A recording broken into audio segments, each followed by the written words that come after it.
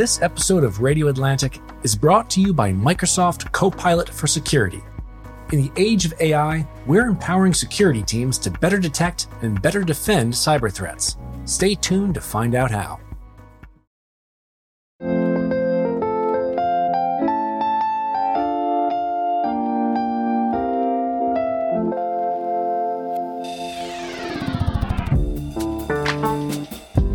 Welcome to The Ticket.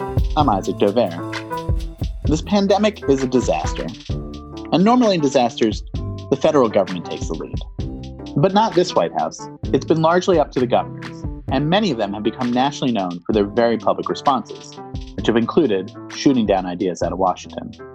It's been governors like Cuomo, DeWine, Newsom, Whitmer, whom we had on the podcast a few weeks ago. But the state with the second highest number of infections and deaths is New Jersey, and the governor there, Phil Murphy, has taken a different approach. He's been less combative in public, and he's had a much smoother relationship throughout with President Trump. Besides having to manage this crisis, Murphy just emerged from his own health scare. He found out about the first COVID case in his state while in the recovery room after getting a tumor removed from his kidney.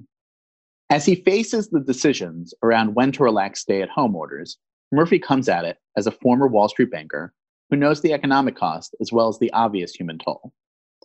And about that relationship with Trump, you'll hear that in the middle of our interview, we had to stop for a bit because the president was calling him on his cell phone right then. You might hear the cell phone ringing in the background a little toward the beginning. Take a listen.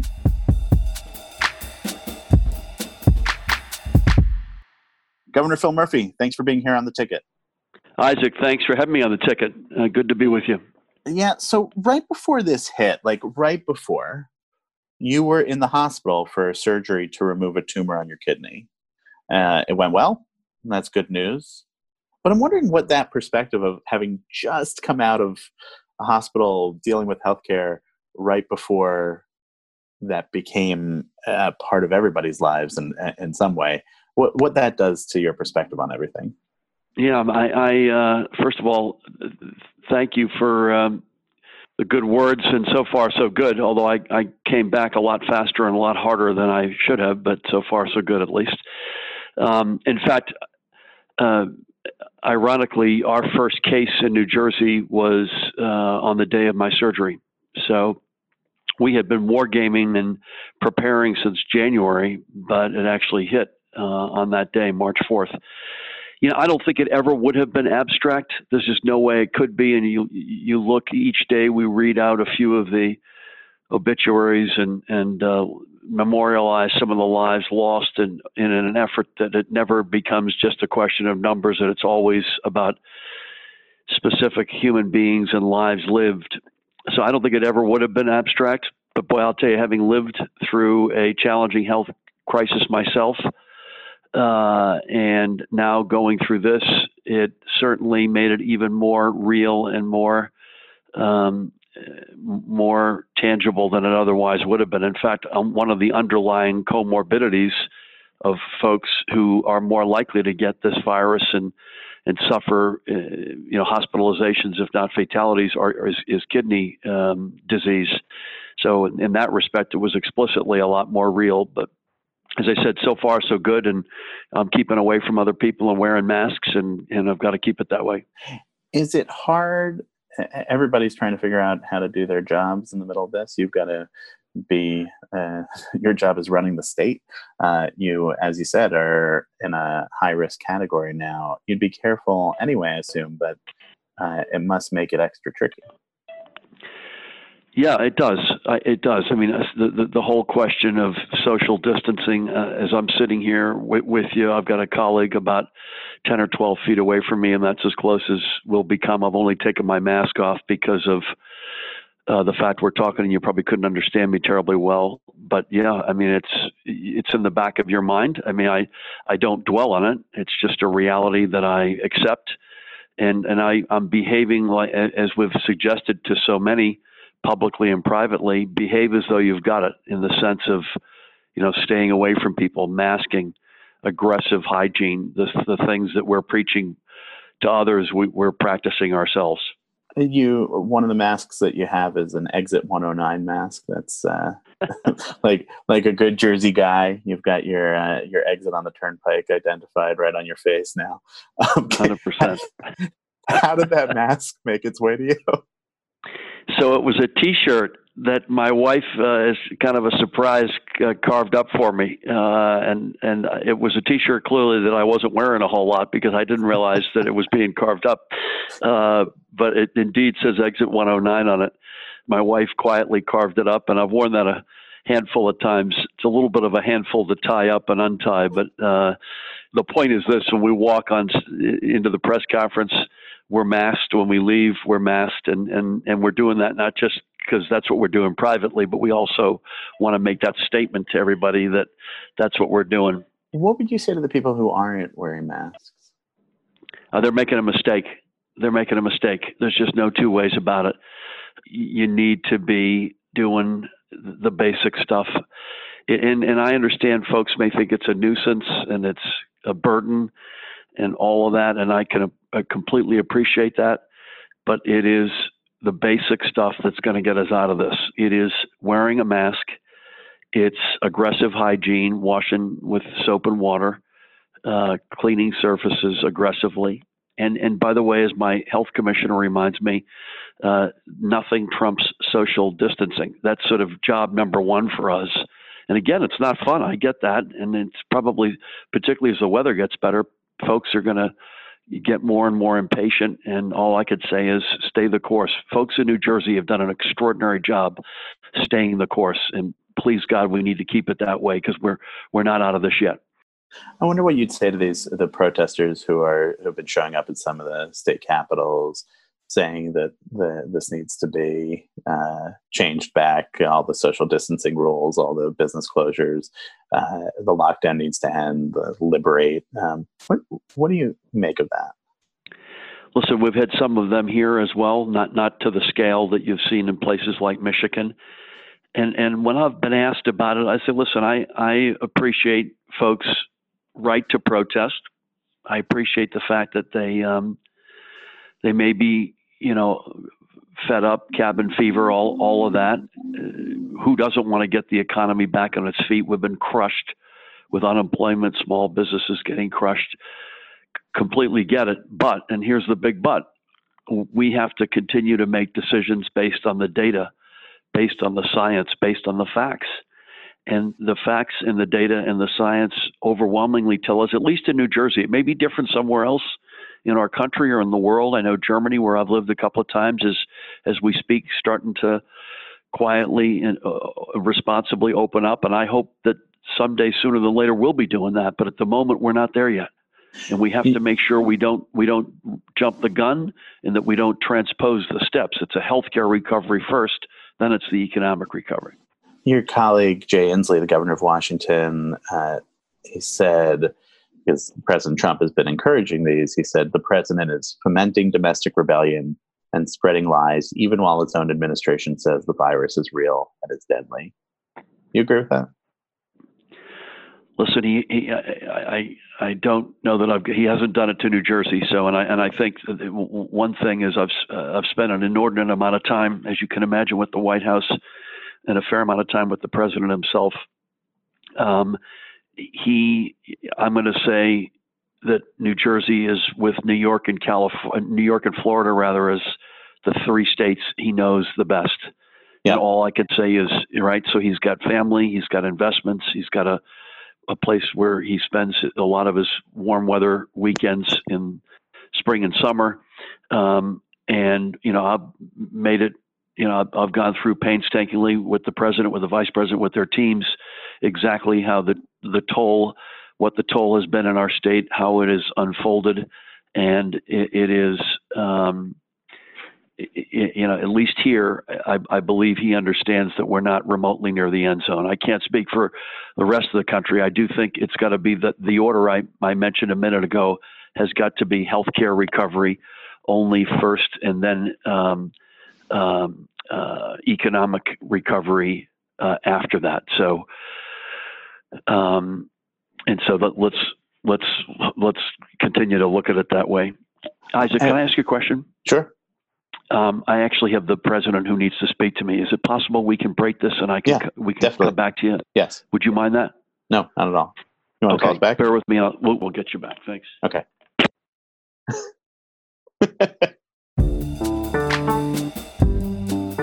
Well, I've never had an interview interrupted by a president before, but these are strange times. So we'll take a break here and be back with more with Governor Phil Murphy in a moment.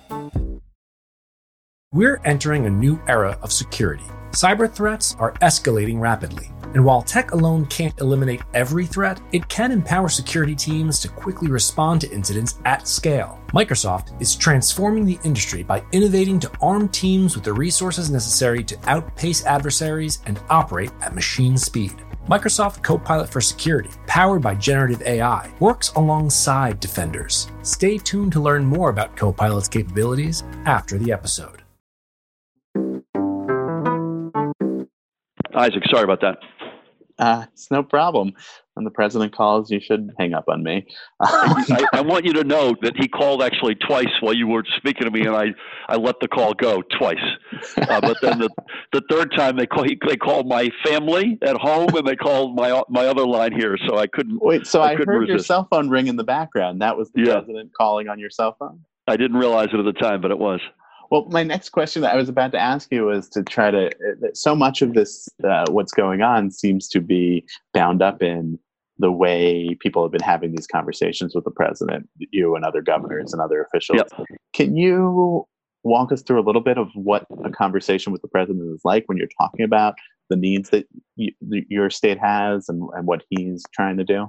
Yeah, I mean, I won't betray private conversations, but you can imagine they're fact-based, they're explicit. The vice president is also very much involved. And again, I would remind folks to distinguish between fact-based, getting installments of what we need versus having everything we need. So those are two different realities. But the fact of the matter is there's no call with place that has gone unanswered. And even if we don't like the answer, we get an answer. It just sounds so different from the way that we've seen him at these briefings every day. Yeah, and I'm not saying this for any reason. It's gonna come out the wrong way, and I don't mean it the wrong way. I don't watch the briefings only because people have said to me, "Hey, have you thought of, do you do X because Governor Cuomo does Y?" And I say, listen, Governor Cuomo's been an extraordinary partner, but I don't watch his briefings because I'm up to my eyeballs in stuff in New Jersey, and similarly with the president. But you know enough to know that the president. Yeah, no, absolutely. And I watch news shows at night, right? And I watch highlights from absolutely. And so no, I'm not denying that I know they exist. And that I don't have those sorts of conversations privately. Yeah, they just don't. They have not. Listen, maybe they will happen, but they have not happened. And including that's where we're. Again, I want to be explicit. We don't always agree. We don't always get what we need or ask for. So that I want to be clear about that as well. But they are very, straight ahead, fact-based conversations. You spent the last couple of years ripping into him every which way. Yeah, there's a lot of stuff we don't agree on, but a lot of that, and some of it relates to what we're going through. We weren't prepared as a country as a testing matter, and we're going to need to do a 9/11 commission-like postmortem on the where we were and where we are and where we need to be. But a lot of the stuff that we're not going to be agreeing on is outside of the purview of the fact that the house is on fire right now, and I need help with the fire brigade. The White House has suggested that some of the state and local aid that would be coming, they would make potentially contingent on reopening the states. Yeah, I haven't heard that from them privately or publicly, frankly. But I don't think that's a prudent move because one state's reality may be very different from another one. I'll be the happiest guy in America, never mind New Jersey, when we open. But here's the problem with the state aid: we've got expenses which are through the roof, revenues that have fallen off a cliff. And we're helping everybody from you lost your job to you're in the hospital to you're a small business and you're going up on the rocks. And here's the reality that I don't know that folks really think this through right now, but in particular for folks who are on the fiscal year that we're on. So we're a mid-calendar year fiscal year, and a lot of states are. If we don't get state aid in big numbers, we'll have an Armageddon in terms of services that we can't provide, layoffs that will be widespread. Nothing will bring us no joy to do any of that, but we'll have no choice. We can't print money. I've got a constitutional requirement to balance the budget. Right. And so the state aid is desperately needed. So if he calls you up and he says, hey, Phil, I need you to reopen the state. I need the economy to get going. And you're not at that place where you're comfortable. What do you do? So far, that conversation has been respectful of the realities in New Jersey. It has not been associated with any financial aid coming at us out of Congress or elsewhere. You know, if we're putting lives explicitly at risk, I can't hit the go button. If you were still in your old life in the finance world, what do you think you would be? Your sense of what to do now would be. I think people look at things like the Dow Jones going all over the place and are confused by what that means. They don't know whether their 401ks are toast. They don't, and so you're not a medical doctor, but you did have some expertise in. I stayed at a Holiday Inn Express last night. Listen, I'm not going to give folks investment advice. I'd say this. Let me strike a positive note, and I'm not just saying this to be positive. Anybody looks at equities over multi-decade periods. In other words, you're not trying to buy or sell to make money, quote unquote, this week or today, but you're looking at what life looks like over a long period of time, and you make that graph as long fused time table as possible, you're going to find that you were smart to hold equities. That's just always the case. And I know that's a long-term reality. I'm not suggesting I've got a good answer for you, what you do from this week to the next. Right. But we are going to get through this. Just don't know when. And so you've got to hope for the best. I know this is trite, but prepare for the worst. When a hurricane, as bad as it is, and God knows we've paid a big price in New Jersey for things like Superstorm Sandy and other natural disasters, but they come, they go, you go through a rebuilding process, you try to get folks back on their feet. This is more complicated. This is a profound moment in our history as a nation. I mean, we just were not ready. You were, among other things in your life, the finance chair at the DNC at one point. There's this question about the convention and whether it can happen. It's already been pushed back from July to August. I mean, are we just living in a fantasy to think that there's going to be a political convention, that people are going to go together and do that? I don't. It's a good question. It was postponed. Maybe that was a good interim step. I do look at the adjacencies, though. There aren't a lot of things with mass gatherings associated with them in the summer that have not been postponed. Yeah. I mean, baseball may be played, and I hope it is played, but they've talked about even baseball being played with no fans. Yeah, like in Arizona. A biodome, basically. Exactly. But things like the Olympics are an obvious one, golf tournaments, tennis tournaments. So, it does stand out a little bit in the sense that it's still, I don't believe either party has, the Republicans were already in late August, as I recall. Right. Yeah. So, and they say that they're going ahead as planned, and the DNC says that they're going to go with this August plan. And I wonder, though. Listen, by the way, I hope the world suggests, and I hope we're in a place where, based on the facts, the science, the data, that they can go ahead. Right. So yeah. Right? You're in a regional compact now with the governors in the Northeast up through into Rhode Island, but New York, New Jersey, and Massachusetts, Connecticut, Massachusetts. Connecticut, New York, New Jersey, Pennsylvania, Delaware. Right. There's a Midwest one. There's now a Pacific Northwest one with California, Oregon, and Washington State. These are Republicans and Democrats that are part of the Midwest, and the Northeast one. They're not Democratic governors on the West Coast there. Is it weird that it's 2020 and we've divided up into regions like this, where you guys are deciding by region what to do with reopening the economy? It may look that way. It's less weird up close than it may appear. And let me just say in why in just two very quick respects. Number one, unless in our case, admittedly less Rhode Island and Massachusetts, although I compared notes regularly with Governor Raimondo and Governor Baker, but mostly with New York, Connecticut, Pennsylvania, and Delaware, we actually coordinated, not with a formal association as we've established for opening up, as it were, but we coordinated quite closely as we closed down. Not only is New Jersey the densest state in the country, we're the densest region in the country. So it felt natural, and therefore it feels natural as well as we think about what we need to do to reopen. And we just basically added a formality around that. Like, are you scared about where things are headed? That this is the new reality for who knows how long? Yeah, scared is not, no, I would not use that word, but, and by the way, let's not forget that this is the United States of America. We are, in so many respects, the indispensable, we truly are an exceptional nation. And when we seem to be up against it, forget how we got up against it. We have time and time and time again beaten back and found our way through to victory, whatever that may mean.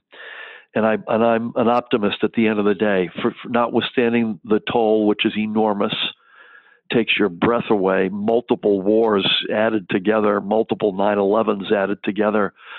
So it is daunting, but I believe with all my heart we get through this.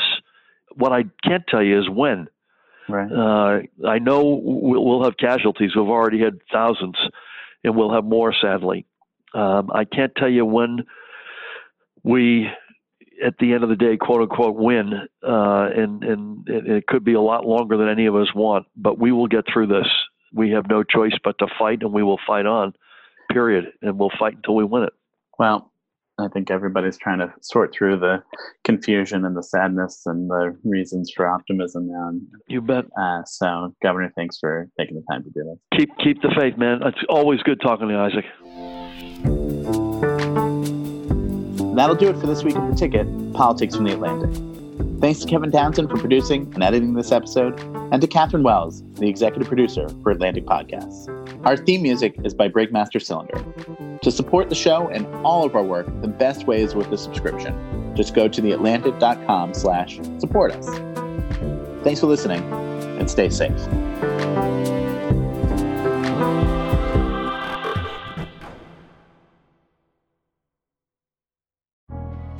This episode of Radio Atlantic is brought to you by Microsoft Copilot for Security, completely integrated into your organization's security infrastructure. This AI companion is informed by 78 trillion signals daily to help you catch the threats others miss and reinforce your team's security posture efficiently. It synthesizes data from numerous sources and can analyze 500 lines of code in under a minute to put critical guidance at defenders' fingertips.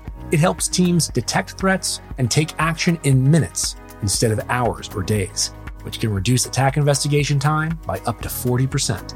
Copilot also serves as a key second pair of eyes, upskilling junior analysts with advanced capabilities, which frees up senior staff to focus on strategic priorities, all while safeguarding your data privacy. Learn more at Microsoft.com/Copilot for Security.